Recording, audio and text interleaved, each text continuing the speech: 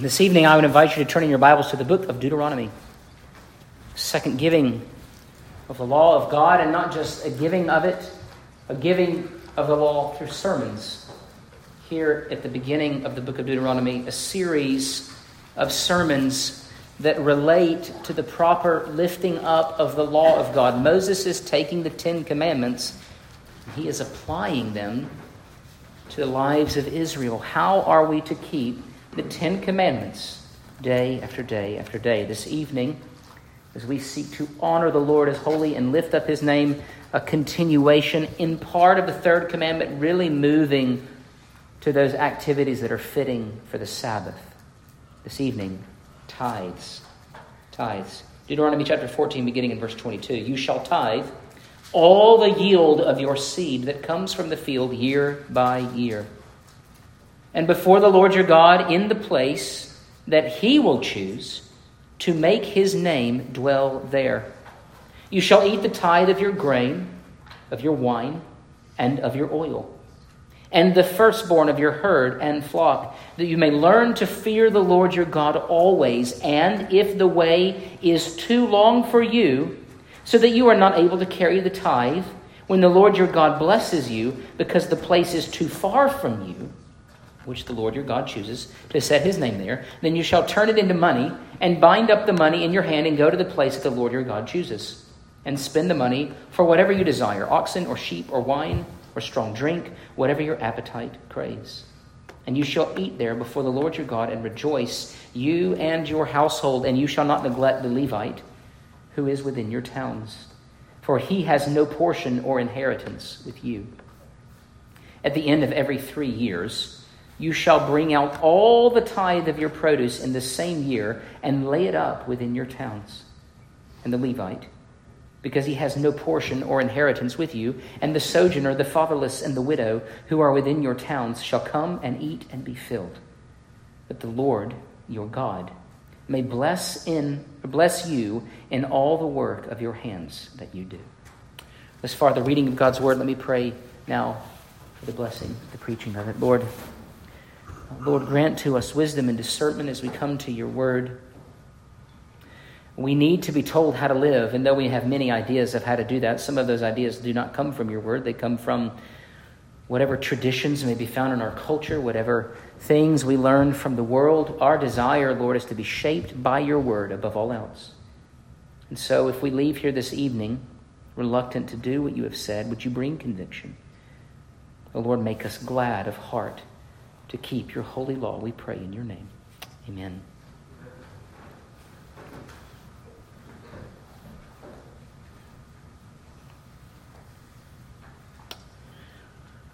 Well,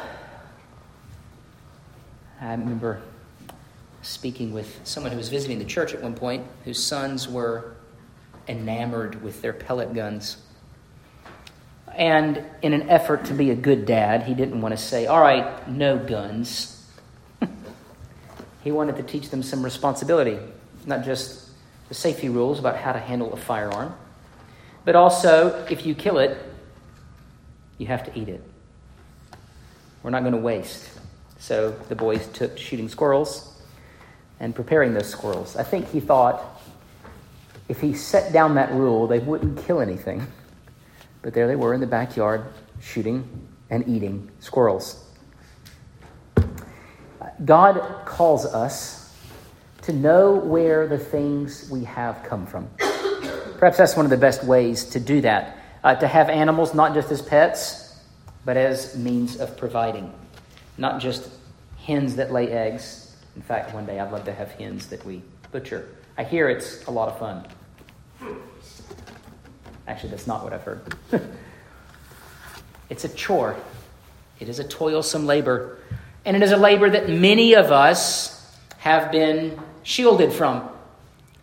When I speak of fresh meat, I speak of that which came out of the cooler in the grocery store.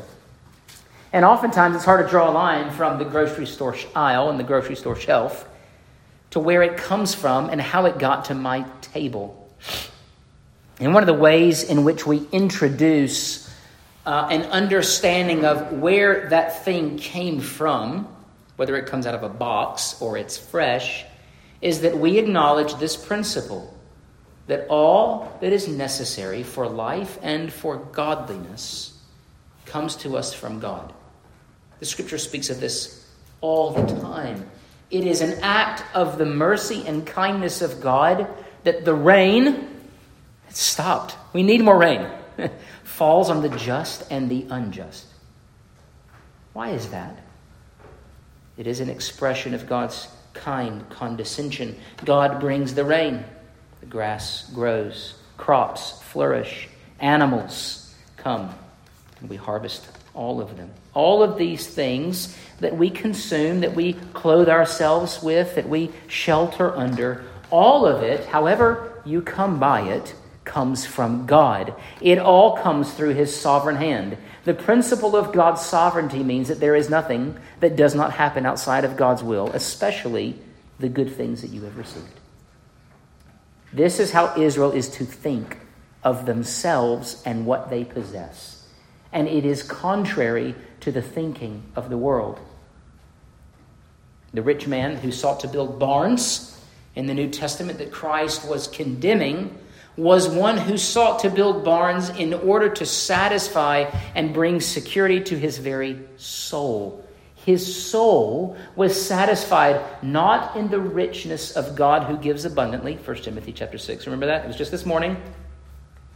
But in his stuff, in the acquisition of the things that he could purchase and invest in and build for himself. What tithing does is it reminds us of who has given us all things, and it brings us into the very act of creation dominion, whereby in the church and through the church we give unto the building of Christ's kingdom. It reminds us of where things come from, and it makes us part of where we're going. This is the beauty of the tithe. And so tonight, I want to talk about two principles. The first, how you shall give the tithe and what tithing does. How you shall give the tithe first, and then second, what tithing actually does. Now, how shall we give the tithe? Well, we have instructions here, and this is for the church really, these principles in every age. The first principle, verse 22, you shall tithe on all the yield. Whatever you bring in, you devote it to the Lord. Now, the way in which those things are devoted to the Lord is in the public exercise of covenant renewal. Let me put it this way.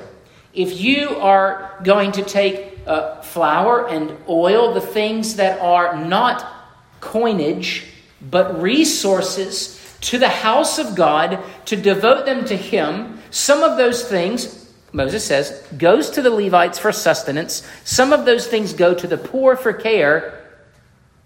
But the priests are not interested in storing your oil in their closet. Instead, we bring our tithe to the house of God in order to benefit and beautify and bless the gathering of the saints. When you bring your tithe into the storehouse, when you bring it on the Lord's day, what you are doing is you are devoting and consecrating that gift as an exercise of worship to Him for the building up and the preservation and the maintenance and continuing of the church. You can bring supplies. You can bring cash. At some point, cash won't be much. It won't mean much. But you can bring the things that are needed. Look at this. Isn't this interesting? When you turn your money in verse 25, I'm totally off my notes already. This is Sunday night for you. I'm totally relaxed. Then you shall turn into money and bind up the money in your hand, and then you go and then you spend it, not on things for your house, but in the covenant renewal celebration of the people of God together. Do you think of your tithe as a gift to celebrate and delight in the fellowship of believers? You are bringing supplies to the party. And I don't mean to be trite. I am talking about the covenant renewal ceremony where God meets with His people and we bring those things that are needed for the party.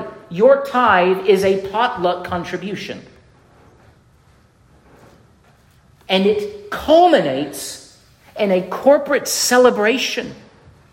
We see this in verses 23 through 24. And before the Lord your God, he gets to tell you where to bring it. It was at his house.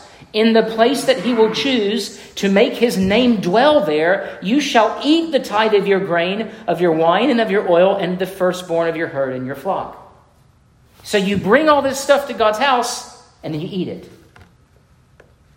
You eat it. Now, we can't do that. We pass the plate around, and you don't need to put money in your mouth. Parents, have you had to say this to your kid? That is filthy.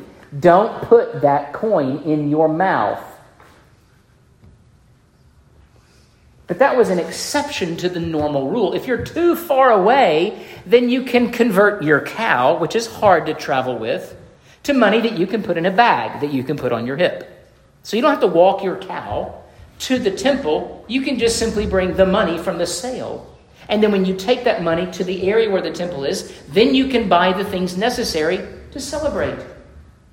What I'm talking about is something that is almost more akin to our fellowship meals on Sunday, which is why we continue the fellowship meal. Because it is also an expression of our union and fellowship with Christ.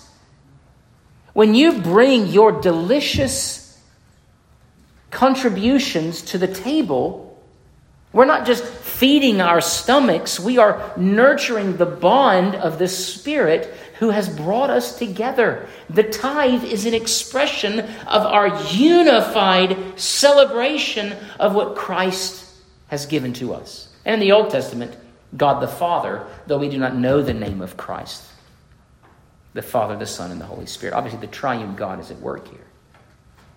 So you shall tithe on all the yield. This is the first principle of how you shall tithe. And this tithe shall be a celebration. So there are many churches that say tithing is something that you do outside of worship.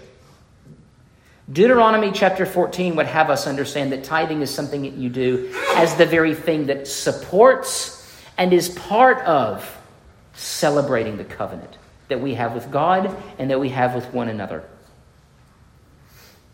It is a celebration. So when you celebrate, what is often the condition of your heart? It's impossible to celebrate when you're an Eeyore, when you're frowning.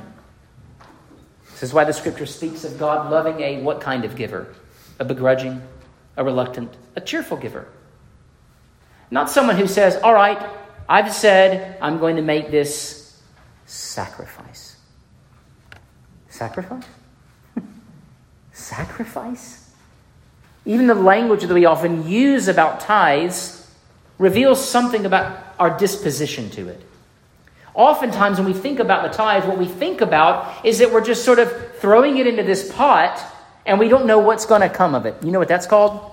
Taxation. Taxation is a compulsory offering whereby we give to Caesar that which is Caesar's. And we hope and we pray, Lord, may the gift that I give be used responsibly, knowing full well what? It'll be a miracle if it's ever used responsibly. Yes, I'm speaking a little bit cynically, but we bring our gifts, and I'll talk more about that in just a minute in terms of what tithing does. But we bring our gifts together, not just to throw it into a pot, but when you give your tithe, I want you to think about this. How does this contribution contribute to the gathering of the saints, the lifting up of the body, and our celebration of the grace and honor and beauty of God?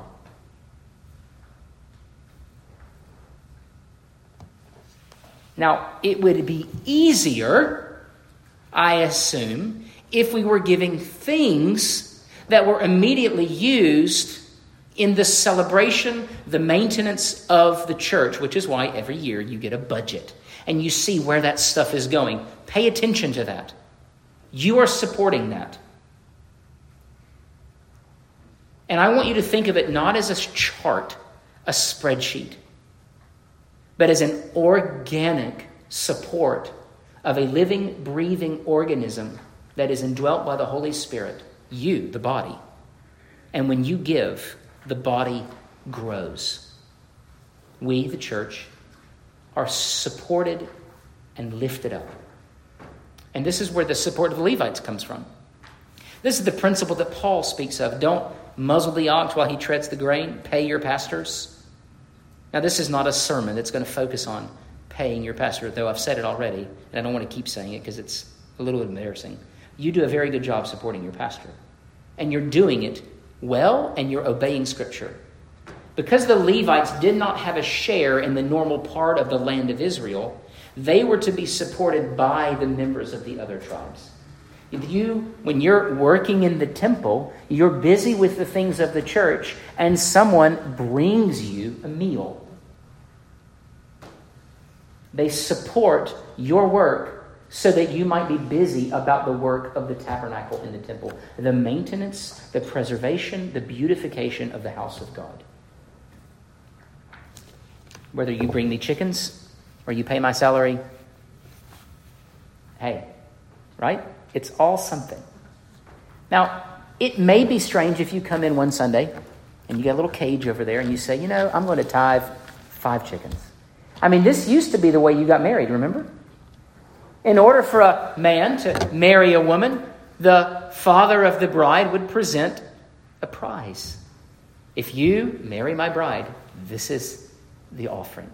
That offering, and oftentimes it's reduced to a very sort of elementary exchange. These gifts were gifts to the new couple whereby they might live. I mean, if someone gifted me with 300 pounds of grass-fed beef on the day of my wedding, that would have been my favorite wedding gift. Right? It's a lot better. It's money well spent. It's things that support. What we're talking about are gifts that support the work of the church. That is how we shall tithe. We tithe on all the yield. And when we tithe on all the yield, what we are saying is all of it comes from God. None of it is the work of my hands alone. So in our family, when we sit down and we pray, this is how I pray for every meal. Lord, thank you for the day you've given us. We're grateful for the opportunity, the time that you have given to us to serve you. We thank you for this food, for the hands that have prepared it, usually my wife, and the one who has given it, you, who have provided. And so it comes from God. It is prepared by us, and then we enjoy it. What does that emulate?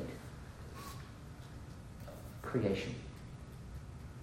God gives it, we perfect it, and then we enjoy it. When we tithe, we are entering into a redeemed creation mandate. God gives us the stuff, we organize and perfect it, and then we enjoy it together. I think it's a beautiful picture, an ongoing picture not only of creation, but also redemption. God gives us the Son. We give back to the one who has given us the Son, that the name of Christ might be glorified and furthered throughout all the earth. That is the building of the church. All right, how we shall give. Now, what does tithing do? I want to get back to the taxing part, not because it's sort of, a bully pulpit. In Matthew chapter 22, in fact, let's turn there. In Matthew chapter 22, verses 17 through 21, though the story is a little bit wider than this, I want to focus on these 4 verses. Matthew chapter 22, beginning in verse 17, some Pharisees came to Jesus, and they like to ask him questions to try to get him in trouble, to see what he'd say. They say, "Tell us then what you think. Is it lawful to pay taxes to Caesar or not?" But Jesus, aware of their malice, said, "Why put me to the test, you hypocrites?" Jesus was blunt with the Pharisees. "Show me the coin for the tax." So someone asked Jesus a coin. And Jesus said to them, as he's holding the coin and showing it to them, and they brought him a denarius, and Jesus said to them, "Whose likeness and inscription is this?" They said, "Caesar's." Then he said to them, "Therefore render to Caesar the things that are Caesar's, and to God the things that are God's." When they heard it, they marveled, and they left him and went away. All right. If I were to pull out a dollar bill, or any of the bills, and you looked at the image on that bill, and I said, who is that? You would find great statesmen in the history of America. And it all indicates what? That is a currency that is controlled and governed by a nation. Now, you can take that coin or the dollar bill, that paper money, and you can exchange it for other paper currency or other metal currency in other nations. And guess what you'll find on those nations? Maybe in China, it's a picture of a minority group or a ruler like Mao. Jesus is saying it belongs to the one upon whom the image is stamped. If the image of Caesar is on it, it's his. But that which bears the image of God belongs to him. Now, here is an important principle. When you pay your tax, you are not expressing complete and unqualified allegiance to the one whose face is on the coin, are you? A tax is not an expression of worship. A tax is an expression of support for which you hope to receive something in return. Some service, some communal good. But when we give to the Lord, we are doing it as an act of worship. And so when Jesus says, render unto Caesar that which bears Caesar's image, but render unto the Lord that which bears his image, to whom do you belong? The coin belongs to Caesar, but your heart belongs to God. Not just your heart, everything. You are God's. And not just you, but everyone you have ever met. Which means this: God is right to demand worship from all of his creatures. And that our lives are to be devoted to him because his picture, his image is upon us. The tithe is God's way of bringing us into the continual exercise of worship and expressing that we belong to him.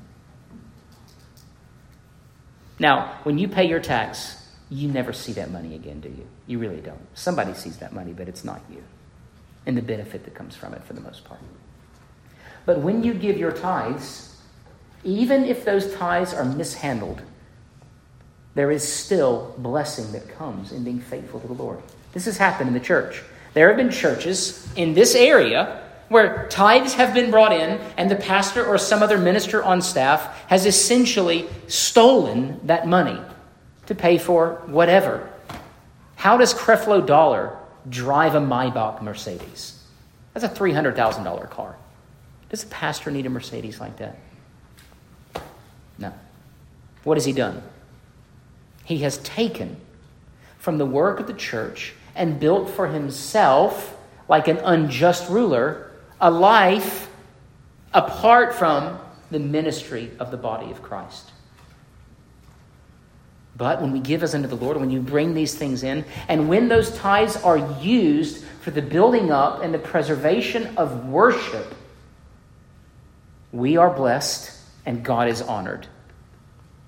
Your tithes should go to the maintenance and the support of the work and worship of this church.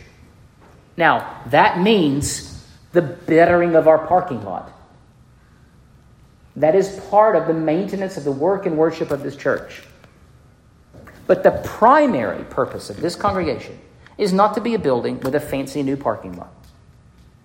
Or if we could just get rid of that building. Or a nice playground for our children. All of these things that we wish to have. What is central? Where do the first fruits go? To the preservation and the building up of the worship of the saints. The calling in of the nations. And the lifting up and exalting of the name of Jesus Christ.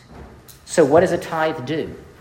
It humbles us and it teaches us to trust in God. Because he is someone who does not squander the heart that gives freely. Though men may squander, I would say if the session got together and we say, have we wasted resources? Yeah. We've not handled tithes perfectly.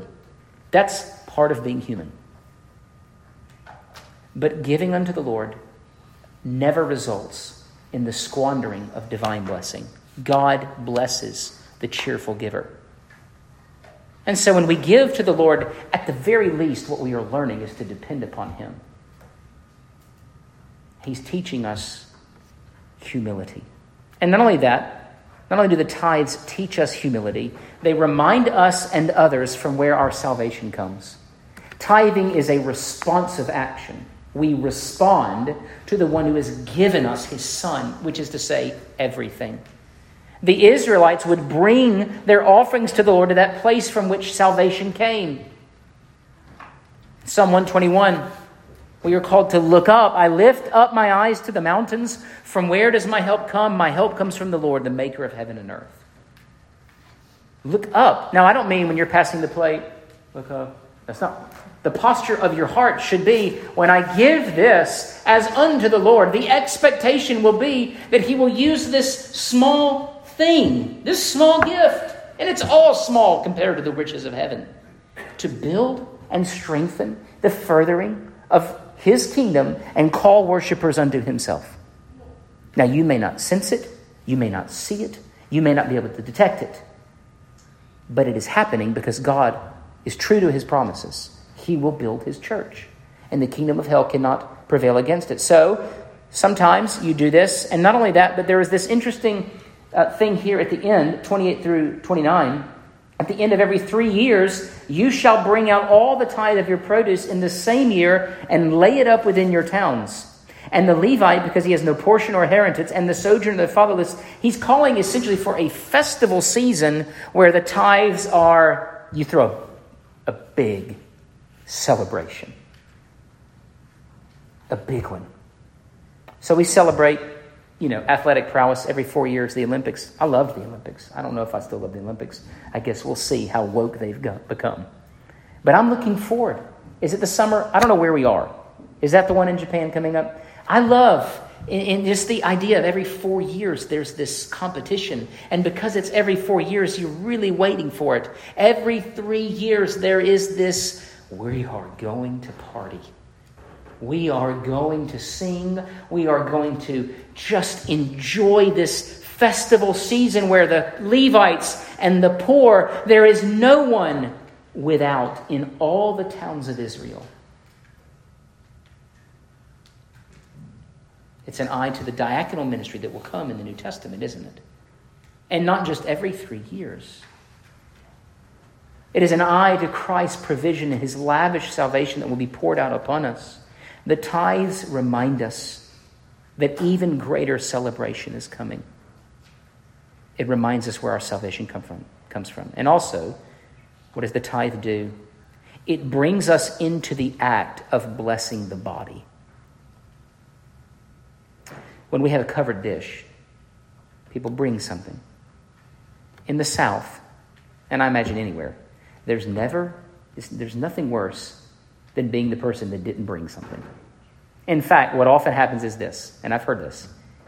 I don't have anything. We don't need to go. Wives, mothers, have you said this? And your husbands are like, oh, it's no big deal. No, it's a big deal. And I understand that sentiment. When we give to the church, what we are doing is we are linking arms with one another and we are moving forward together, and we're saying, look at what we are accomplishing together. This ties back into that creation mandate that is now redeemed by Christ Jesus. When you give of your life, when you give of your time and your talents and yes, even money, what you are doing is you are part of the body that is active in issuing forth the coming of the kingdom of Christ. Don't you want to be part of that? Someone said yes. I'm so glad. I don't know if it was to that or something else. Yes, I do. I do. Can you imagine when Christ returns and you have been stingy with your whole life and you have not given to him your heart, your time, your attention, your talents? He says, where's your offering? One of the ways in which we will prepare ourselves for the coming of Christ is we will give unto the speeding up of his return. Let's accelerate the coming of Christ by the faithful participation in the worship celebration and what is necessary to keep it going. How do we keep it going? How do we keep the covenant renewal celebrations coming? This is what the church has to offer the world. And if it does not offer this, it has nothing to offer the world. And so, by God's grace, Reformation will be that place for decades or scores of years or maybe even centuries, who knows, where the saints of God are faithful to bring in what is needed to continue the worship and work of the church. Let's pray. Oh Lord our God, we ask tonight